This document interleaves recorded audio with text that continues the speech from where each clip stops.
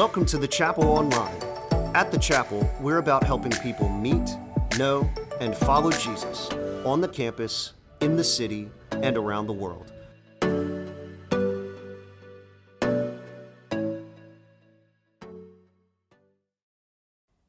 Hey, thanks for joining us today. Let me start with a question. Have you ever been called out? You remember back in school, maybe, when some teacher said, hey, I'm going to call on you. I remember in graduate school, I had this great professor, and I was taking him for the second time. And early in the semester, he looked at me and he said, he called me Mr. McKee. He said, Mr. McKee, you took my class earlier and you know the answer to this, so why don't you share it with the class? And I was thinking in my head, I had you like 18 months ago. I don't remember the answer. It was embarrassing. Not being called out like that, right? But today we're gonna see a story, and we're gonna see the heart of Jesus as he sees a man and calls him out and calls him to himself. It's just unbelievable. And I want to do this a little differently today. I just want to read the story and then dive into it. We'll read the whole story. It's in Luke chapter 19, verses 1 to 10. This is what it says. Jesus entered Jericho and was passing through. A man was there by the name of Zacchaeus. He was a chief tax collector and was wealthy. He wanted to see who Jesus was, but being short, he could not see over the crowd. So he ran ahead and climbed a sycamore fig tree to see him, since Jesus was coming that way. When Jesus reached the spot, he looked up and he said to him, Zacchaeus, come down immediately. I must stay at your house today. So he came down at once and welcomed him gladly. And all the people saw this and began to mutter, he, meaning Jesus, is gone to be the guest of a sinner. But Zacchaeus stood up and said to the Lord, look, Lord, here and now I give half of my possessions to the poor. And if I've cheated anybody out of anything, I will pay them back 4 times the amount. And Jesus said to him, today, salvation has come to this house, because this man too is a son of Abraham. For the Son of Man came to seek and save the lost. That's been the whole theme of our study in the book of Luke, that Jesus came to seek and save the lost. Now, Jesus is going through Jericho. He's headed to Jerusalem for the last time. He's going there to lay down his life. Jericho is just to the the northeast of Jerusalem. It's not too far away, maybe 20 miles. Historically, it's the city that the Israelites first conquered as they came into the Promised Land. It's a city of prominence there by the Jordan Valley. And so a lot of traffic would go through there to other countries and to Israel. So there was a real need for a tax collector, and there was so much commerce, there was a real need for a chief tax collector. And as Jesus travels, we see this happen. That we see that Jesus is concerned about those who, frankly, were rejected by society, and specifically rejected by the religious leaders. Now, we see that Jesus is concerned for them, just like the parable in chapter 15 that we saw last week about a lost sheep and a lost coin and a lost son. Jesus is concerned about those who were lost. And Zacchaeus, this chief tax collector, was such a person. He's someone who is lost. Now, what does it mean, or what do we mean by being lost? So first, let me clarify by describing what we don't mean. And to help me do that, I'm going to share a quote that you probably know or have seen. It's very simple. Not all who wander are lost. From The Lord of the Rings by Tolkien. Maybe you've never read the books or seen the movies, but maybe you've seen the phrase, which is from a line in a poem, and it's from The Lord of the Rings. And it's speaking about Aragorn. He serves, you don't need to know who he is, but he serves as an example of a person meandering down a path less traveled in an attempt to better himself and to understand his place in the world. And many people have taken those words, put them on a bumper sticker and slapped it on their car or their SUV and headed off for the grand adventure of self-discovery. Now, when Jesus said he's coming to seek the lost, he doesn't mean that he's trying to stop those who are in a self-discovery trip, right? He's not trying to interrupt that kind of thing. He means more than just maybe those people who are off the path and maybe have lost their way. When Jesus speaks of the lost, he knows that they are in peril. That's what he's talking about. People in peril. They are they're in danger's way. They're in a deadly situation, like the lost sheep that Jesus described in Luke 15, that the shepherd would seek and find. Those sheep were just totally exposed to the elements and they were destined to be ravaged by the wild. This is what Jesus means when he speaks of the lost. The word that is translated lost is also translated perish or destroy and even kill. Now, one of the most famous passages of the Bible contains this word, and it's not translated lost, but perish. It's John 3:16. For God so loved the world that he gave his one and only Son, that whoever believes in him shall not perish, shall not be lost forever, but have eternal life. Even in Matthew chapter 12, it says that the Pharisees went out and plotted how they might kill Jesus, how they might destroy Jesus, how they might have Jesus perish, how he may be lost forever. Jesus is concerned about those who are headed down a path that he knows is certain death and destruction, not only in their physical life, but in the life to come. So when the Bible declares that Jesus came to seek and save those who are lost, it is those who will be forever lost, if not rescued and redeemed by Jesus. He wants them to know and love God. Yes, they may have maybe lost their way for a moment, but when Jesus describes it, he means death and separation from God. So here's our little working definition. The lost, those who will perish and be separated from God for eternity if they're not rescued and redeemed and saved by Jesus. That's what Jesus means by the lost. So now let's look a little closer now that we've kind of gotten the whole picture of the story. And let's just review.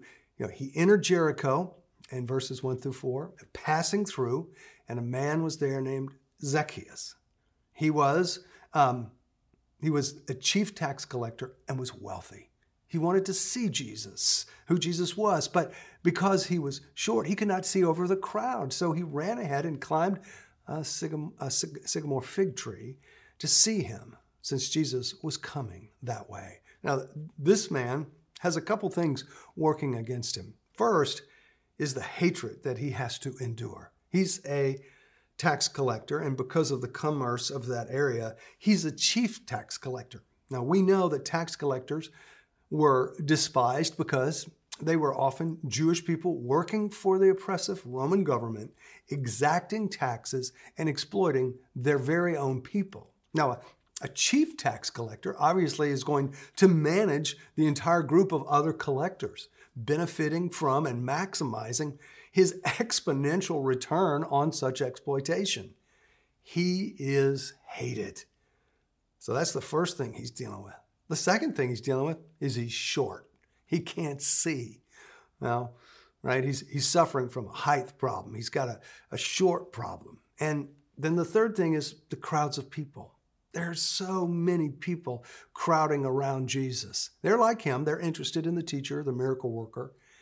And as it relates to being short and the crowds, he can and he does something about this disadvantage. He runs ahead and climbs a tree. Now, in Louisiana, where I'm from, particularly in the southern part of the state where there are parade seasons, we know a thing or two about securing the best spot so that we can position ourselves to catch some beads. You climb, you get up high, you climb whatever you have to. And for Nicodemus, it was a tree, a sycamore fig tree to be exact. Now, I can't imagine what this looks like, but imagine a wealthy businessman, a privileged person climbing up a tree to see Jesus. It shows you that Zacchaeus not only has interest, but deep determination.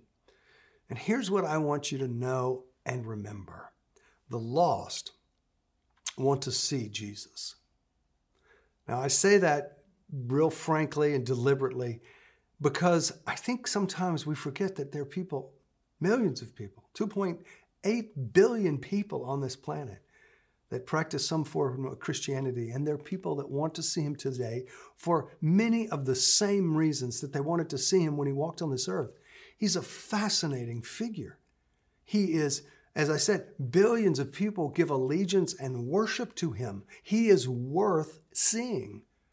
And like then, there are many things that obscure a clear view of him. People want to see the real Jesus. But today, the challenge isn't really crowded streets. We'll get to the crowds in just a minute. I think the biggest challenge is loads and loads of false information, of false teaching, and really weird and crazy stuff done in the name of Jesus. So people are left, they're relegated to just Google Jesus, the name Jesus. And in doing so, they get an avalanche of unfiltered garbage that's next to impossible to sort through. And maybe that's been your experience.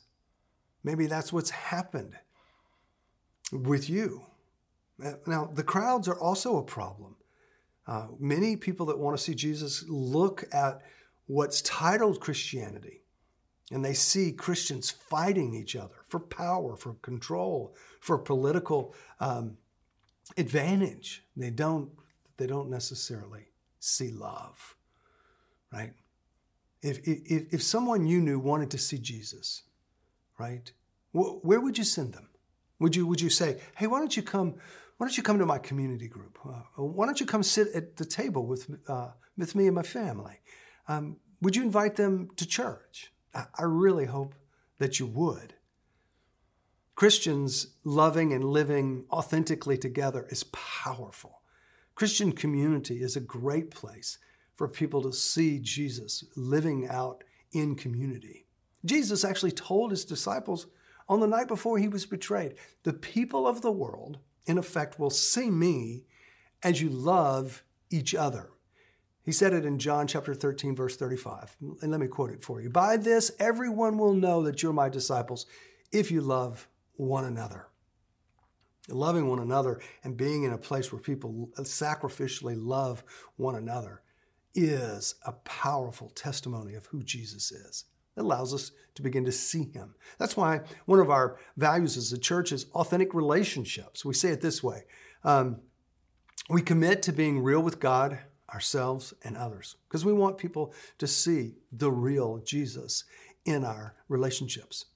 One of the other most powerful places to see Jesus, the real Jesus, is in and through his words and teachings as recorded in the Bible.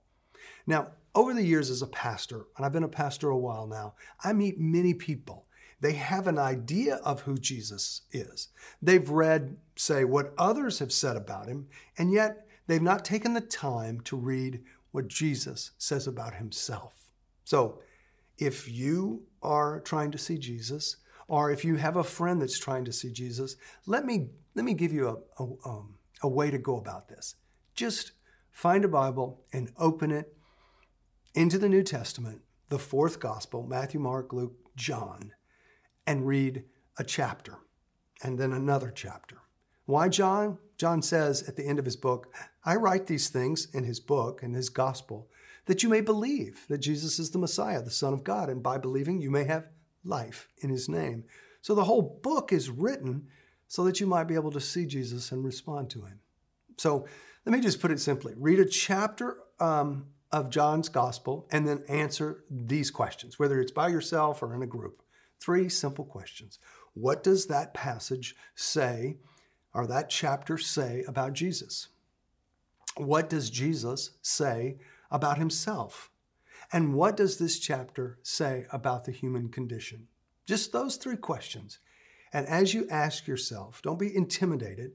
Just read it and go, what does it say about Jesus? What does he say about himself? And what does it say about the human condition? And you're going to become more and more aware of who Jesus is, the real Jesus. So if you're watching today and you want to know and understand who Jesus is, I need you to understand he wants to be seen. He's not hiding. He called Zacchaeus out of a tree. Let's look at that. Verses 5 and 6. When Jesus reached the spot, he looked up and he said to him, Zacchaeus, come down immediately. I must stay at your house today. So he came down at once and welcomed him gladly. Here's what I need you to see about Jesus. He sees Zacchaeus. He stops in the exact spot and he looks up and he invites himself to stay at Zacchaeus' house. Well, talk about being personally recognized, being called out. You know, we've all seen politicians, our presidents during big fanfares, get on the stage, and as they're getting set to speak and they're pointing at people and they're waving. We know what it's like. That's what, that's like. This is really different. He's not wanting somebody to Jesus isn't trying to just recognize Zacchaeus. He's not trying to go, hey, thanks for turning out. Glad you're here. That's not what he's doing. He wants to be with Zacchaeus. He wants to be with him. Now, maybe we can't tell as people, but Jesus always knows when someone is seeking him. He knows when you're seeking him. And if that's what you're doing today, he knows that you are seeking him. So here's our second point. Jesus looks for the lost. Not only do the lost seek Jesus, but Jesus actively looks for the lost. He did then, and he does now. This is his heart. This is Jesus really living out the parable of the lost son that we saw last week. And he's going after it. He's looking. He's trying to live it out. Now we can become so distracted and overwhelmed that we have one or two responses of the demands of life and the people around us who don't follow Jesus. So if you're a follower of Jesus, let me just say this. Maybe your response is to think you're like the prophet Elijah. Elijah in 1 Kings 19, he just looked at God and said, I'm the only one who takes you seriously. No one else is. Now, of course, he was wrong, but what it led him to do was withdraw. And so many Christians forget that, like Jesus, we need to seek and recognize and see folks that are trying to get to him, and we withdraw. The other response is maybe like that of the prophet Jonah, the reluctant prophet. He was the prophet that said, hey, they need to get what they deserve, the Assyrians. God wanted him to go preach the gospel to them. But Jonah was like, I don't want to do that. They're going to hear it. They're going to turn to you. Sometimes we can be overwhelmed and we can just assume that the world has just gone crazy and what people are doing and the problems they're creating for themselves, all the consequences, they just need to go ahead and deal with their own consequences. Now, the problem with this attitude is it causes us to withdraw, but it does it with a condescending attitude. Jesus is looking, and so should we. Now, don't miss the lesson of the larger scope of the book of Luke, and that is for his disciples. So if you're a Jesus follower, that's for us. And here's the broader lesson. Jesus initiates. Jesus doesn't just notice Zacchaeus. He stops. He sees him. He invites himself into Zacchaeus' home, and I would argue into his life.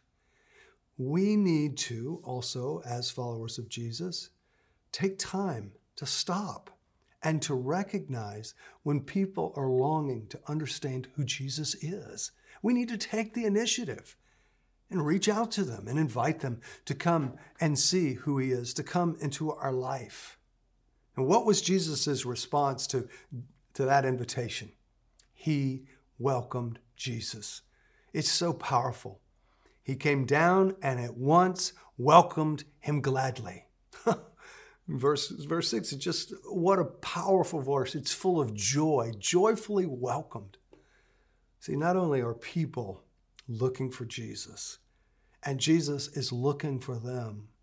But they might indeed joyfully welcome Jesus into their home and into their life, because that's what Jesus is still doing all around the world. They simply need an opportunity to see the real Jesus. Zacchaeus, once he had that, he responded to it. He is full of joy. And contrastively, the crowds of people around him are not. It says in verse 7, all the people saw this and began to mutter, he has gone to be the guest of a sinner. He is gone to be the guest of a sinner. Of course, they're talking about Jesus. See, they love Jesus' miracles, but they don't care about his personal associations. Jesus isn't simply eating with sinners now, as we've seen in some of the previous stories. He is now staying with them, likely in a huge house that was built on the back of Jewish taxpayers. That's the way I like to envision it. So here's our third point. Jesus is criticized for his concern for the lost. And sometimes as we find ourselves being criticized as Christians for those that we love, Jesus had the same experience. Jesus is critiqued. He's seemingly publicly called out, right? Maybe during the meal. And let me tell you, it's easy to mutter and grumble when grace is given out, especially if it's given out to those who you feel are undeserving or have personally hurt you. And Zacchaeus had probably hurt these people. They definitely thought he was undeserving. But the grace of God goes equally to all. And as we saw last week, where the Father said, I had to celebrate, for the Son of mine who was dead is alive, he who was lost has been found. Jesus is doing that right now. He has to celebrate. And yet the people are complaining. Their complaint, their criticism is about Jesus staying with sinners. Now, if they had been learning anything about his ministry along the way, they would have known his heart for the tax collectors and sinners. So they haven't learned much. And oftentimes we're like disciples, and it's hard for us to learn. This is at the very heart of God. Now, the depth of Zacchaeus' welcome of Jesus is seen in his changed life. He responds in an amazing way to Jesus. What about you? Let me just ask you for just a second before we get to that response. What about you? Are you a grumbler? When you see people receiving the grace of God, does it bug you? Are you part of that distracting wall of people, that crowd that's just arguing about various facets of Jesus rather than making room and helping people who are looking for him see Jesus? Well, when people see Jesus, they can trust him, right? And once they trust him, crazy things happen. There can be radical life change. And many Christians will tell you about their radical life change. I experienced radical life change, and Zacchaeus did as well. It says in verse 8, but Zacchaeus stood up and said to the Lord, look, Lord, here and now I give half my possessions to the poor. And if I've cheated anybody out of anything, I'll pay him back 4 times the amount. Zacchaeus is declaring a change in his status. His repentance, his belief in Jesus has changed him. First of all, he calls Jesus Lord, and then he makes 2 very significant statements, each seemingly just pouring out of his heart and in response to the grumbling that I guess they all heard. First, he's going to give away half of his possessions. That's 50%. Right? Well, people in his world would have been considered radically generous if they gave away 20%. And remember, there's no tax incentives to give away half of your stuff. And people in our day, when it's 10%, they're considered to be radically generous. But it's estimated that Americans on average, though we're very generous, only give about 2.1%. That's largely because so few people do give, but it's still a low number. And what happened to Zacchaeus? He's radically changed. He's very wealthy. His whole life was built on assuming and consuming and taking money. And now that's changed. Secondly, the second thing he says is, I'm going to personally pay back 4 times any damages. And he knows he's wronged people. So he's going to be paying back a lot. So much payback was really significantly more than was required in the Old Testament. There was some payback required, but not 4 times. A person that once lived to exploit others on an industrial level is now paying restitution. How does that happen? How does a man who builds his whole life in gathering money all of a sudden start giving it away? How does that happen? That happens when we have a real and authentic encounter with Jesus. Radical change. He's gone overboard. And that's what happens in a grace-filled life, a grace-changed life. That's what it looks like. And when does this change come? After he welcomed Jesus and repented and believed in him. Too often, we want to see people change without them knowing and loving Jesus. That's moralism, not radical change. And people might be able to fake it for a season, but this is radical change. And this declaration sets up Jesus' response to Zacchaeus and to the room. It says, he said to him, today salvation has come to this house because this man too is a son of Abraham. Jesus addresses Zacchaeus, but really loud enough so everyone can hear. And he is explaining what happened. Salvation has come to Zacchaeus and his house. He's restored to God. He's been rescued. He's been found. Being a sinner does not cancel one's right to appeal to God's mercy. The crowd kind of misread that moment. Being Jewish didn't ensure it, and being a sinner didn't exclude it. Zacchaeus, like every one of us, responded in faith, and it made all the difference. The Apostle Paul would say it this way in Romans chapter 3, verses 22 through 24, that there's a righteousness that is given through faith in Jesus Christ to all who believe, and there is no difference between Jew and Gentile, for all have sinned and fall short of the glory of God, and are justified freely by his grace through the redemption that came in Christ Jesus. Everybody needs to come to Jesus. Zacchaeus, a Jewish man, didn't forfeit his right or opportunity to turn to God because he had become a tax collector. He repented and he turned to Jesus and he found grace and mercy, right? He was lost and he is now found. And the whole story ends with Jesus giving one of the few mission statements of his life in the New Testament. He gives the reason why he's come to this earth. He explains why he exists. Verse 10, for the Son of Man came to seek and save the lost. This passage reminds us and stresses Jesus' initiative to seek the lost and to proclaim salvation on those who respond to him. It is what Jesus came to do. His title, his self-given moniker, Son of Man, is to reinforce not only his deity, but also his humanity and his concern for humanity. Our last point is simply this: Jesus came to seek and save the lost. We must never forget this statement by Jesus. It's his own explanation of why he came to earth and what we're to be about as his followers, to seek and to save the lost.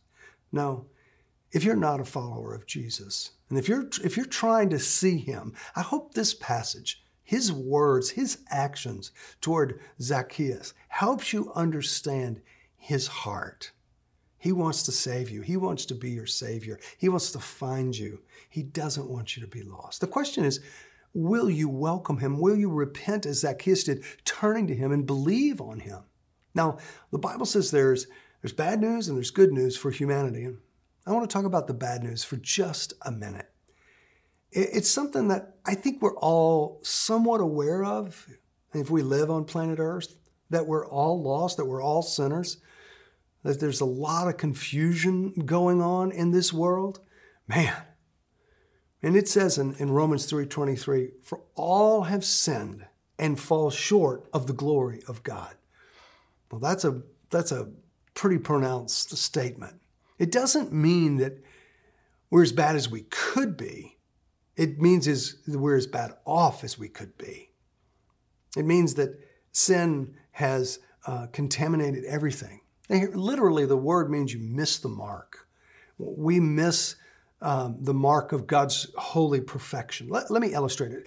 Behind our LSU location, or the LSU lake, say we go down to the shore. We each have a pocket full of rocks, and you look at me and say, hey, let's throw rocks across the lake. Let's see who can throw the furthest. Well, you may be able to throw 3 times as far as I can, but you're not going to throw across the lake. They're too big. In other words, you may throw further than me, but you're not going to get there. You're still going to miss the mark. And it's the same way with God's perfection. Some people live amazingly beautiful lives, but it's nothing compared to the holy perfection of God. We all miss the mark. So the bad news gets worse. And so what does it say? It says, for the wages of sin is death, but the gift of God is eternal life in Christ Jesus our Lord. What that means is simply this. When we sin, we earn death. Like the wages you earn at work, whether it's part-time or full-time. You work and you get a wage. And when we live and we sin, it creates death. Death always means separation. When we die physically, we're separated from our body. When we die spiritually, we're separated from God. And here's the beautiful thing. God knew there was nothing we could do to get to him, so he came to us. He sought us out. He sent Jesus to seek and to save the lost. And Jesus did it by dying in our place for us. It says it this way in Romans 5:8. But God demonstrates his own love for us in this. While we were still sinners, Christ died for us. When it says that Christ died for us, it means that he died in our place. Let me illustrate it this way. Let's say that you have a fatal blood disease. There's something in your blood, a cancer in your blood that will kill you. And say that you have a friend that has healthy blood. And through a transfusion, you give your friend your blood, and he gives you his blood. So now in you is the good blood, and in him is the bad blood. What would happen is that he took what was killing you. That bad blood will kill him. And his good blood is going to save you. This is what Jesus did for us. He took what was killing us, our sin, and it killed him. And then he rose from the dead. And now he gives us life. And the way we get in on that life is the same way Zacchaeus did. By believing who Jesus is, what he did for us.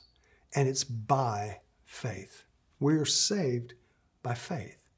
It says in Ephesians 2:8-9, for it is by grace you've been saved through faith, and it's not of yourselves, it's the gift of God, not by works, so that no one can boast. 4 different ways this verse says that salvation is a gift. It's by grace. It's not of ourselves. It's a gift. It's not by works. We don't work our way to heaven. We trust that God has prepared a way, and we trust it. We obtain our salvation by trusting in Jesus Christ, who he is and what he said he did, namely that he died for our sins and rose from the dead. I like to illustrate this by talking about a chair. Very rarely do we see people examine chairs. They just sit in them. We assume they're going to hold us. But let's say that you made a chair. All right? You made it, and you sit in it, and it's just awesome. But you have a friend that comes up and they said, "Oh, I like that chair. Is it your first one?" "Yeah, it's my first chair." And you sit in it and go, "Look, it's really comfortable." And someone else comes over and sits in it. "Oh, that's great." And your friend says, "Hey, I know and accept that people sit in it. I'm just not going to sit in it." They haven't trusted the chair. Likewise, I meet people all the time who know about Jesus, actually accept that he lived and that he taught, that he died, even that he rose from the dead. They accept it. They've just never trusted it. And trusting Jesus means you know him, you know about him, you accept his person and work, but then you trust in him. If you're seeking Jesus, he's seeking you. If you want to see him, he wants you to be seen. I wonder, would you trust him for salvation today? Right where you are, you can just bow your heart and your head and just say, Lord, I want to trust in you today. It's more than just knowledge in our head or some kind of intellectual acceptance. It's actually putting your trust in him. That's what Zacchaeus did. And what Zacchaeus found was freedom, was liberty, was purpose, was joy, was life. Would you pray with me? I want to pray for you and with you. Lord Jesus, thank you for your heart to seek and find those that are lost. That includes me. That includes everybody you've found. Billions upon billions of people. I pray for those that are listening today that find themselves grumbling when people are receptive of your grace, that we might be rejoicing. Lord, I pray for those of us who've crowded the way. We need to make way for others to see the real you. Would we be gracious with our space and time and heart? But mostly, Lord, I pray for those who need to trust you. As they're watching this, they're looking for you, and they've learned today that you're looking for them. I pray for them, Lord, that they would take the grand step and put their faith in you. If that's you, just simply say to Jesus right where you are, Jesus, today, I'm going to turn and face you.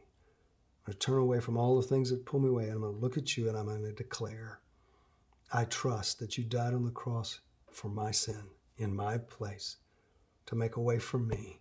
And I believe that you rose from the dead, and all I know about you, I entrust all I know about me. And I thank you that you love me and that you forgive me. And I gladly, joyfully welcome you into my life. I pray in Jesus' name. Amen. Thanks so much for joining us. If you have any questions about trusting Christ, becoming a Christian, visit our website, thechapelbr.com/yes. If you have any questions, also contact us at connect@thechapelbr.com. God bless you.